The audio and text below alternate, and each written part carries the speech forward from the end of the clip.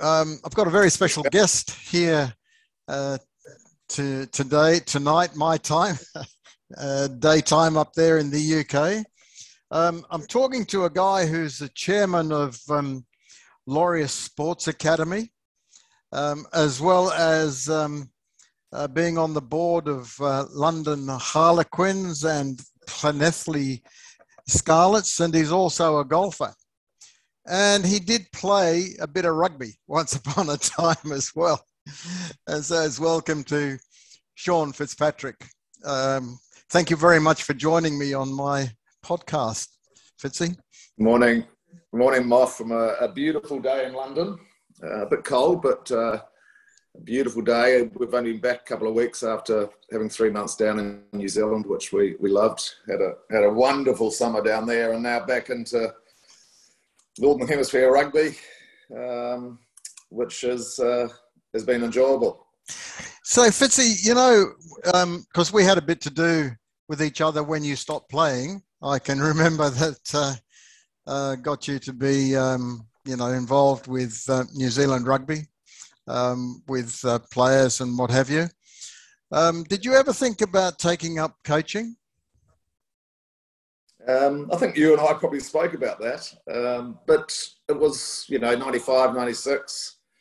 And then obviously I was injured in 97, as you know, and with the advent of professionalism, it was a really interesting time to be involved in rugby, and especially with yourself administering the game and setting that pathway ahead. That was responsibility of us, I suppose. Yeah. And some really, really interesting times. But coaching wasn't really something I'd looked at, and as you'd appreciate being involved with New Zealand rugby, being an All Black, it's all consuming. It takes up all your time. When people said to me, do you miss playing for the All Blacks? And I always said, no, I don't actually, because, I now have a relatively normal life where, as an All Black, you give heart and soul to being the best All Black you can be, and it takes it out of you. So 11 years of doing that for me was enough. And I think if you've gone to coaching, and that's what I admire a lot about these coaches that go straight from playing to coaching, is I think coaching you're involved more. You think about the game 24/7. You don't ever shut off where the players can step away. But as a coach, it's your responsibility. I think I read an article from Nick Mallett, I think over the last couple of days, saying that he doesn't miss it at all, because the responsibility you have as a coach, and now in the professional area, you're preparing a team for somebody else, for an owner who's demanding you win. But I was fortunate, and through you, I was able to stay in the game, and we set up that Players Association right back in '98, where the players, it was quite an unusual thing. It was a foresight by you in terms of allowing the players to have a union, technically. And even now they have a very huge influence on the direction of New Zealand rugby. Yeah, I think I want to get onto that in a minute or two. When I finished playing at not a very good level, mind you, I decided that I've got the wrong personality to be a coach. I just don't have the patience to be a coach. But I took up refereeing. Now, there are some people who would say that that would have been good for you to do, given that you refereed most of the games you played in. So I always say, well, why would I take up refereeing? I've just had 11 years at the top of the game refereeing. Exactly.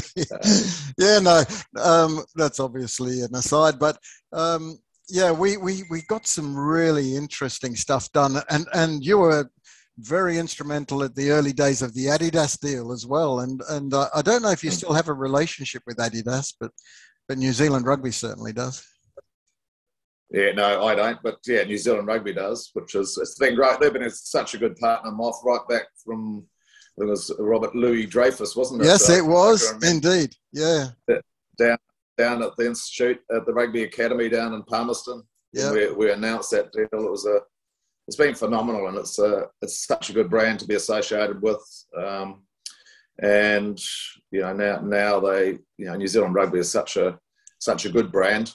And during the professional era, it's got better and better as a brand, I think. And it's just, I think a reflection in terms of, the sponsors that we have in our stable at the moment. Yeah, and you may remember that we used to take the sponsors on a small walk down here in New Zealand called the Milford Track. We'd take the sponsors, and you came. I forgot about that. You came along, and the sponsors had a great time. Wonderful. With Peter Bush. Yes. Bushy came with us. Yeah, that's right. And I think that's really important going forward, Moff. And that's once again something, being involved in the game now. Sponsorship is so important, and the players play such a key part in making sure that the sponsors are satisfied, because especially New Zealand, without sponsorship, we're going to really struggle to compete. So just on the business side of rugby, and I know that you've taken a big interest in the recent deal that's been announced with Silver Lake. I mean, I was very critical of the original Silver Lake deal. I didn't think it was the right way to go. However, when they got all the interested people around the table, which included the players who hadn't been there originally, they came out with a deal that I think, not that New Zealand Rugby needs me to say, yes, I think it's a good deal, but I do think it was a much better deal, and everybody got behind that, whether it's Silver Lake or New Zealand Rugby and the Players Association. And, it's most likely a blueprint for the way forward. Yeah, I'm as you said, I'm a fan. I've looked at it. I've been involved, been looking at it for over 18 months now. I think we've been trying to get the deal over the line, and I think unfortunately people didn't really see what the Silver Lake people were like. No. Everyone just assumes they're from Silicon Valley. They're American tech guys. They're going to throw a bit of money and then take the money away. And they're not like that at all. They're hugely passionate about rugby.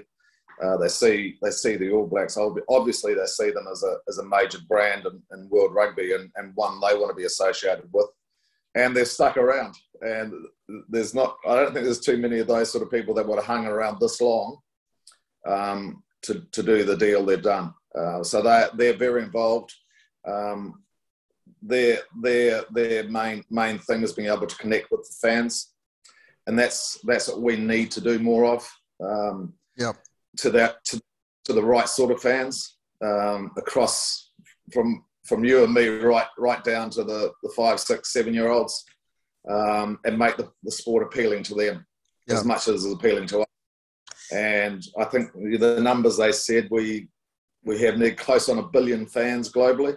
Right. But we only have 800,000 registered All Black fans. Yeah. So there's a huge scope to connect with a lot of people going forward. Yeah, absolutely. And as I said, I think where it's landed is very good for New Zealand Rugby. And I was told that at one time there were about 8 captains, ex-All Black captains, on a call with Silver Lake, and they sort of started to understand how much rugby means to this country. As you know, I'm an Australian, but I am I'm so passionate about the All Blacks, and very proud to have played a part in the the change to professional rugby. But I think there's no. I mean, whenever I think about it, I always used to say that an individual All Black is held in such high regard, but when you guys assembled as a group and moved around, in Wellington or somewhere like that as a group of players, I mean, the reaction from the people is extraordinary, absolutely extraordinary. Yeah. And I think that's the key, and that's through the whole process. That's been very clear that the past All Blacks of the game, of our game, are very involved in rugby going forward. And I think that's a huge benefit for us, because, you know, as a past All Black, you know, the legacy of the jersey, sustaining a culture of success, all those things are so important. And the players that hand their jersey back are the ones that can really make sure that the guys that have got the jersey at the moment adhere to those traditions, to the respect of the jersey. And I think Silver Lake, as you said, I think they became very aware. And Moff, you live in North Canterbury, you're in the community. Our professional game is in pretty good shape, but our community game and the amateur game is not in good shape, without question. And, you know, we need to make sure that the community game, the base of the game, is really strong. And that's, once again, where money, as long as it's directed the right way, can help fix that part of the game, which is, you know, and that's why I started playing rugby, because we were at College Rifles every Saturday. You know, mum, dad, and the 4 kids. And that's where All Blacks are born, Fitzy, you know, like yourself and all the other All Blacks. They came from somewhere, didn't they? And there's those... And we dream. That's the lovely thing. We dream of being All Blacks, and that's what I want them to continue. I want them to play sport, but I want them to dream about being the next Bowden Barrett or you know, which is, you know, George Bridge, those sort of players. So iconic. So you just touched on it a little bit before, and you've done really well post your rugby career. And there have been quite a few guys that have done that, actually.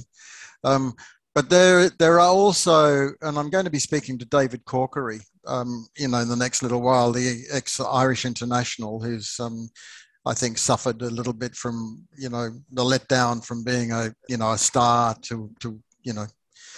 And I call it when the phone stops ringing. And it happened to me. You know, when I left Welsh rugby, nobody wanted to talk to me anymore after that. You know, I do hear your name mentioned a lot up there, Moff. Do you know that David Moffat? Bloody bastard he is, you know. Anyway, before you say anything, Moff is a good mate of mine. Okay. Yeah, mate. Don't go to Pontypridd. They hate me with a passion there. But how do you see this transition from being a you know, world famous player or in the All Blacks, you know, making the transition out of rugby? And so many don't do that so well. I mean, and you know, do you have a view about that? There's not. You say many don't. I sort of tend to disagree. I think most professional rugby players are prepared, you know, to life after rugby. Mm-hmm. And I suppose one of the things about being an All Black is that you don't see yourself as a superstar.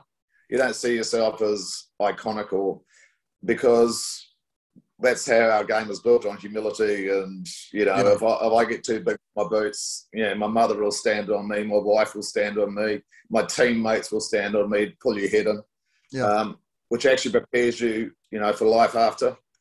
And I think one of the benefits about our professional sport is that even if you're the best player in the world, earning the best money, 9 times out of 10, unless you've been pretty lucky with your investments, you're going to have to work.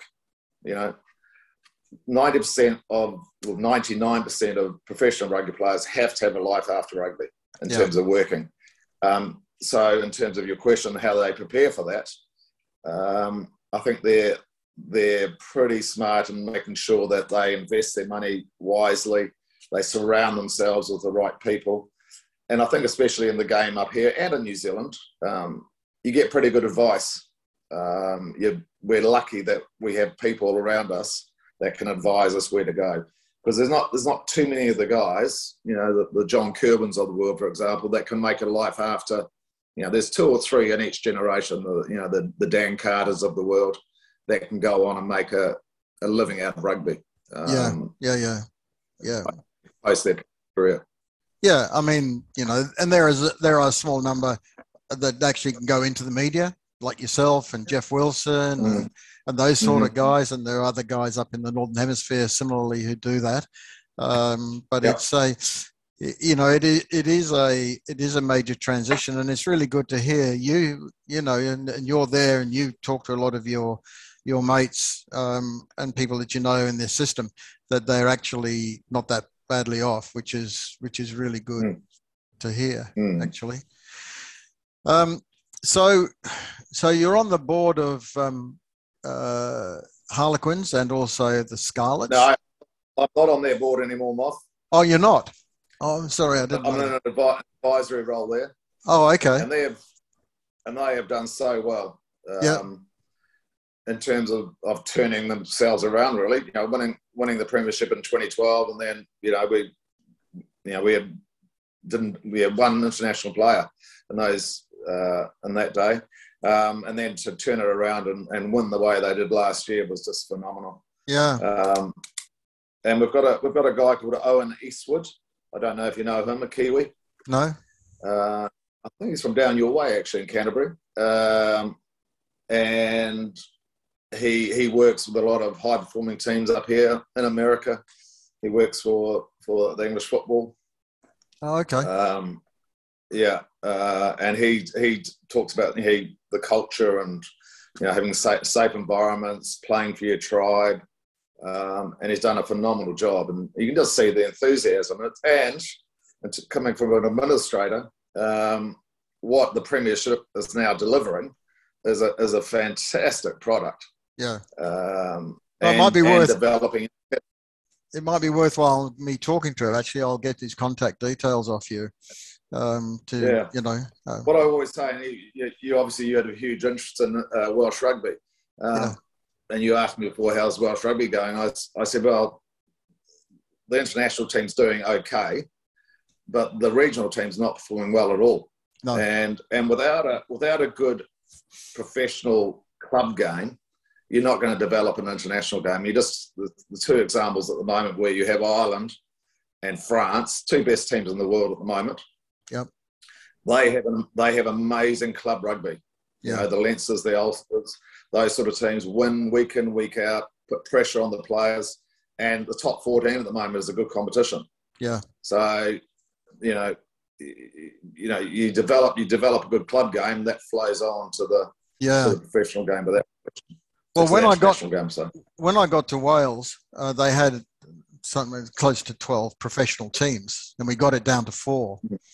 And that was the regional concept, you know. And basically, I just pretty much copied what was happening here in New Zealand. But they never, the fans there have never taken to the regional teams. They just, you know, they think they've got a mortgage on parochialism, you know, and it's all about the valleys and the national team. Do you? I mean, and having an involvement in Scarlets, do you think there is a different model that they could actually now look at? Because when you start something, that's the right. We Super 12, right? When we started Super 12, it was terrific. Then they went to 15 and 18, and it was all over the place. Yeah. So you know, what you start off with might not be what you end up with. So do you see a different model that might work for Wales? I think probably 4 teams, Moff, is too many. One too many, possibly. Yeah. But what we need, and that's why, in terms of the global calendar, we need a club window. Yeah. And United Rugby Championship, the URC. Yeah. Admittedly, COVID has really hurt. Unfortunately, just COVID has wiped about in terms of, you know, the Scarlets, I think, only played 6 games, where other teams have played 7 games. But ultimately, unless we can have our stars, our international players playing club rugby, we're not going to create a good product. No. And people aren't going to go to Park the Scarlets to watch the Scarlets play on a Friday night of an international day, because we haven't got Liam Williams, Jonathan Davis. We haven't got those sort of players. Wynne Jones. We haven't got them playing for us. So we need to be able to create that window where we can have international players. And in saying that also, Moff, you know, it's worked in New Zealand because our international players, our Aaron Smiths of the world, he wants to play for the Highlanders. Yeah. And you can see the burning desire he has, the passion he has representing the Highlanders. Yeah. And then he plays well there, and it makes it easy to pick him to play for the All Blacks. Yeah. Where you don't, and no disrespect, Wayne Pivac has his international group of players that are going to the World Cup in 2023, and if they don't play too many games for the clubs, I don't think that much different. No, I mean, right. No, it's not, and I think that 4 teams is too many. I mean, I've written recently that I think that they should actually just go back to the clubs system and have 3 clubs. Do away with the provincial, names. Go back to Llanelli, Cardiff, and then one other. Now, whether that's Swansea or Newport, I don't know, but have one other team. You got to have Llanelli and Cardiff as 2 standalones, and then have another one. And then I think you've got to have a look. The ideal, and I'm sure you'd agree with this, the ideal would be to play in England. The three teams playing. Ideally, if we could have one competition. Yeah, British and Irish League. Yeah. That would be, and divisions. Yeah, and getting it back to 3. We have the same argument, don't we, in Super Rugby with Australia? Yes. They need one less team to make them more competitive. Yeah. And we're seeing that even now at the start of the competition that, for example, the Rebels are not going to be competitive. No. But politics gets in the way, mate, at times. That's a problem, and self-interest. I hope that Wales continues to do well at the international level. But as you say, there's guys like your owner, for example, at the Scarlets, who's a very passionate guy and, putting money in, and they need to get results and a return. And the union has got to get right in behind them. Yeah, very much so. So do you think you might come back to Wales, Moff? Do you think they'd have me, Fitzy? I don't think so, mate. No, I've got to actually. We need Welsh rugby to be strong. Yes, absolutely. We talk about this in terms of the Silver Lake and the CBCs of the world. Yeah. We have got such good products globally with the British and Irish Lions, the Six Nations, the Championship, the All Blacks, the Welsh, the English, the Irish, the Scots. Such good products. Yeah. South Africa. That we need to make sure that we package them so that people want to watch it. Yeah, absolutely, and that's playing it at the right time of the day too, and all that sort of thing. I mean, it's always very difficult to get the balance right though in this day and age. Yeah. But it's it exercises my mind quite a lot from time to time. Quite challenging. Mate, how did you get that job? Well, back in 2000, we were set up in 2000, and there were 35 founder members, which I was fortunate enough to be one of those. Oh, right. So Johan Rupert from South Africa. Yeah, I know Johan Rupert. Yeah. And it's just growing. It's a phenomenal organisation that we were set up to celebrate excellence in sport, which we still do through the awards.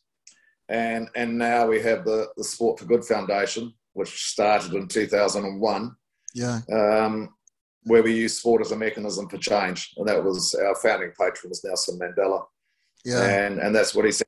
So I entrust you to go and spread the word globally through sport, and especially what's going on in the Ukraine at the moment is just horrendous. And if we can use sport to try and bring peace to places like that, because we're powerful. We've got a lot of really influential people. Yeah. We have a Russian and Alexei Nemov, and then we have Sergei Budka, who's Ukraine. Yeah, for them to be holding hands and saying, we need peace, we need to come together. Yeah, some great names. There's some great names on that list of sports ambassadors in Laureus, and I'd recommend that people go and have a look at it on the website. You can see them all on there, you know, it's. We do have a lot of big names, Moff. But one of the questions that I always ask them when we invite them, you have to be retired to be a member. Yeah. So when I went to Sir Chris Hoy, for example, you know, you're one of the greatest track riders of a generation. Would love you to consider being a Laureus Academy member. I said, but there's one criteria with that, is that you must support the Sport for Good Foundation, and everyone would rather be an Academy member of the Sport for Good Foundation just purely for the work it does globally through over 300 projects globally we support now. Fantastic. No, it's fantastic. And is it a full-time role for you? Do you have to spend much time? Well, obviously COVID's been I went down to the office last week down in Fulham for the first time in about 2 years. Oh, Jesus. So the office hasn't been open, and it's been especially the foundation, because a lot of our projects are safe havens for the kids. Yeah. So that's been really stressful during the lockdowns, etc. But they've all survived, and it's probably in reality about 2 days a week probably. Oh, okay. So what's the significance of number 19 on your Laureus top there? Is there any? This is our 2019 shirt. Oh, 2019. Right, I got you. I thought. So that's our 19th year, actually. We've been going 21 years now. 21 years. Oh, mate. And we've got the awards. We're doing digital awards now, and that will be later, early next month. Early next month. Giving me any tips?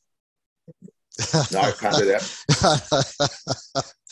Oh, mate, it's great talking to you, as always. I really enjoy our chats. They're not frequent enough these days, but I will be getting up. I will be getting up to the UK soon, I hope.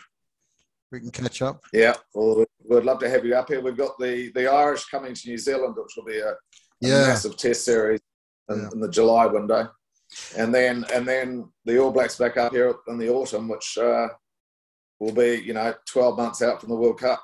So, and they're playing England on this next trip up. They're playing Wales, Scotland, and England. Yeah.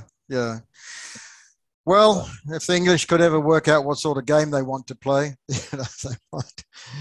I think they've been quite smart, actually. Having an Aussie as a coach, they're, what the Aussies do. They work in these cycles. They were the first ones to, work in a 4-year cycle. Yeah. They don't mind losing games occasionally if they're going to breed a player for the World Cup. And he's got the young talent up here, Moff, at the moment is phenomenal. Is it? We haven't really seen enough. It was unfortunate on Saturday with the sending off of Yules. Yes. The Marcus Smiths of the world, the Dom Brandts, Marchants. I'm mentioning all the Harlequins players. But there's some real talent that in 18 months' time they're going to be a lot more seasoned and ready for the big stuff. Yeah, absolutely. And will Ireland, do you think they'll send a full strength team down here? Yeah, most definitely. They've I think it's on Saturday, as we've seen during the Six Nations. They're building quite nicely, so it'll be good. It's a good opportunity for us. I think of all teams globally, countries, New Zealand's probably been the hardest hit in terms of the competition that we've been able to have. Yeah. And I can even see during Super Rugby now, we're hindered by not being able to have overseas teams coming in, other than the Pacifica teams, which is an issue going forward. Even our Northern Hemisphere tour last year, that was so hard on the players. So the next sort of 18 months is going to be crucial in terms of our development. Absolute pleasure, mate. Thank you very much for making the time. Thank you, Moff. You're looking good too. Oh, yeah. Looking well. Yeah, no, keep I'm actually 75 in May. So you're young. I'm only young, yeah. Chicken. No, but I was going to say, but I've decided to go on a podcast journey because I'm learning something new, and it keeps my brain young. So, you know, I'm enjoying it. You need to do. Yeah. North Canterbury. Oh, yeah. But, mate. Nice part of the world. Yeah, it is. Yeah. And we got 15 acres here. So, you know, it's bit of fun. Todd Blackadder country around here. And, you know. Oh, really? Okay. Well, other, you know. Bobby? Yeah.